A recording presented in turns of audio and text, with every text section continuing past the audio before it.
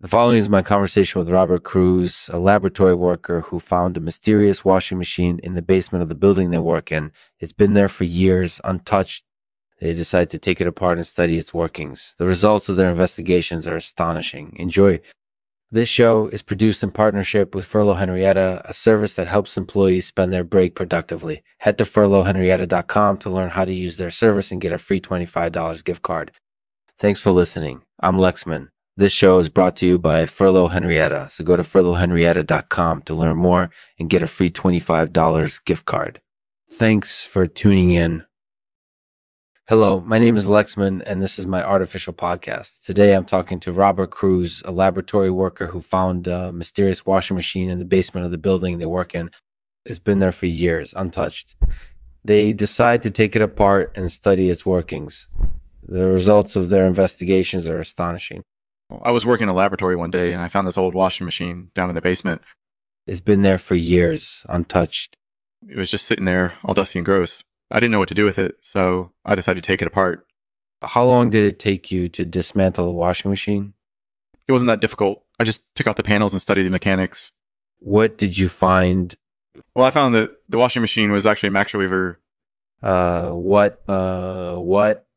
Macer Weever is a kind of amphibian that uses its forearms to filter water from streams and ponds. Wow, that's amazing. What kind of consequences did finding this washing machine have? Well, I was actually pretty surprised when I found out what it was. I'd never heard of a Macer Weever before. What did you do after you found out about the Macer Weever? I took pictures and measurements, and then I emailed them to my colleagues. We were all really surprised when we got the email, and we started talking about it online. That's amazing. What do you think the future holds for the Macer Weever? I think its future is definitely bright. I bet there are a lot of people out there who haven't even heard of them, and they might be interested in learning more about them. How did you get the washing machine down in the basement in the first place? I don't really know. It must have been there when the building was built.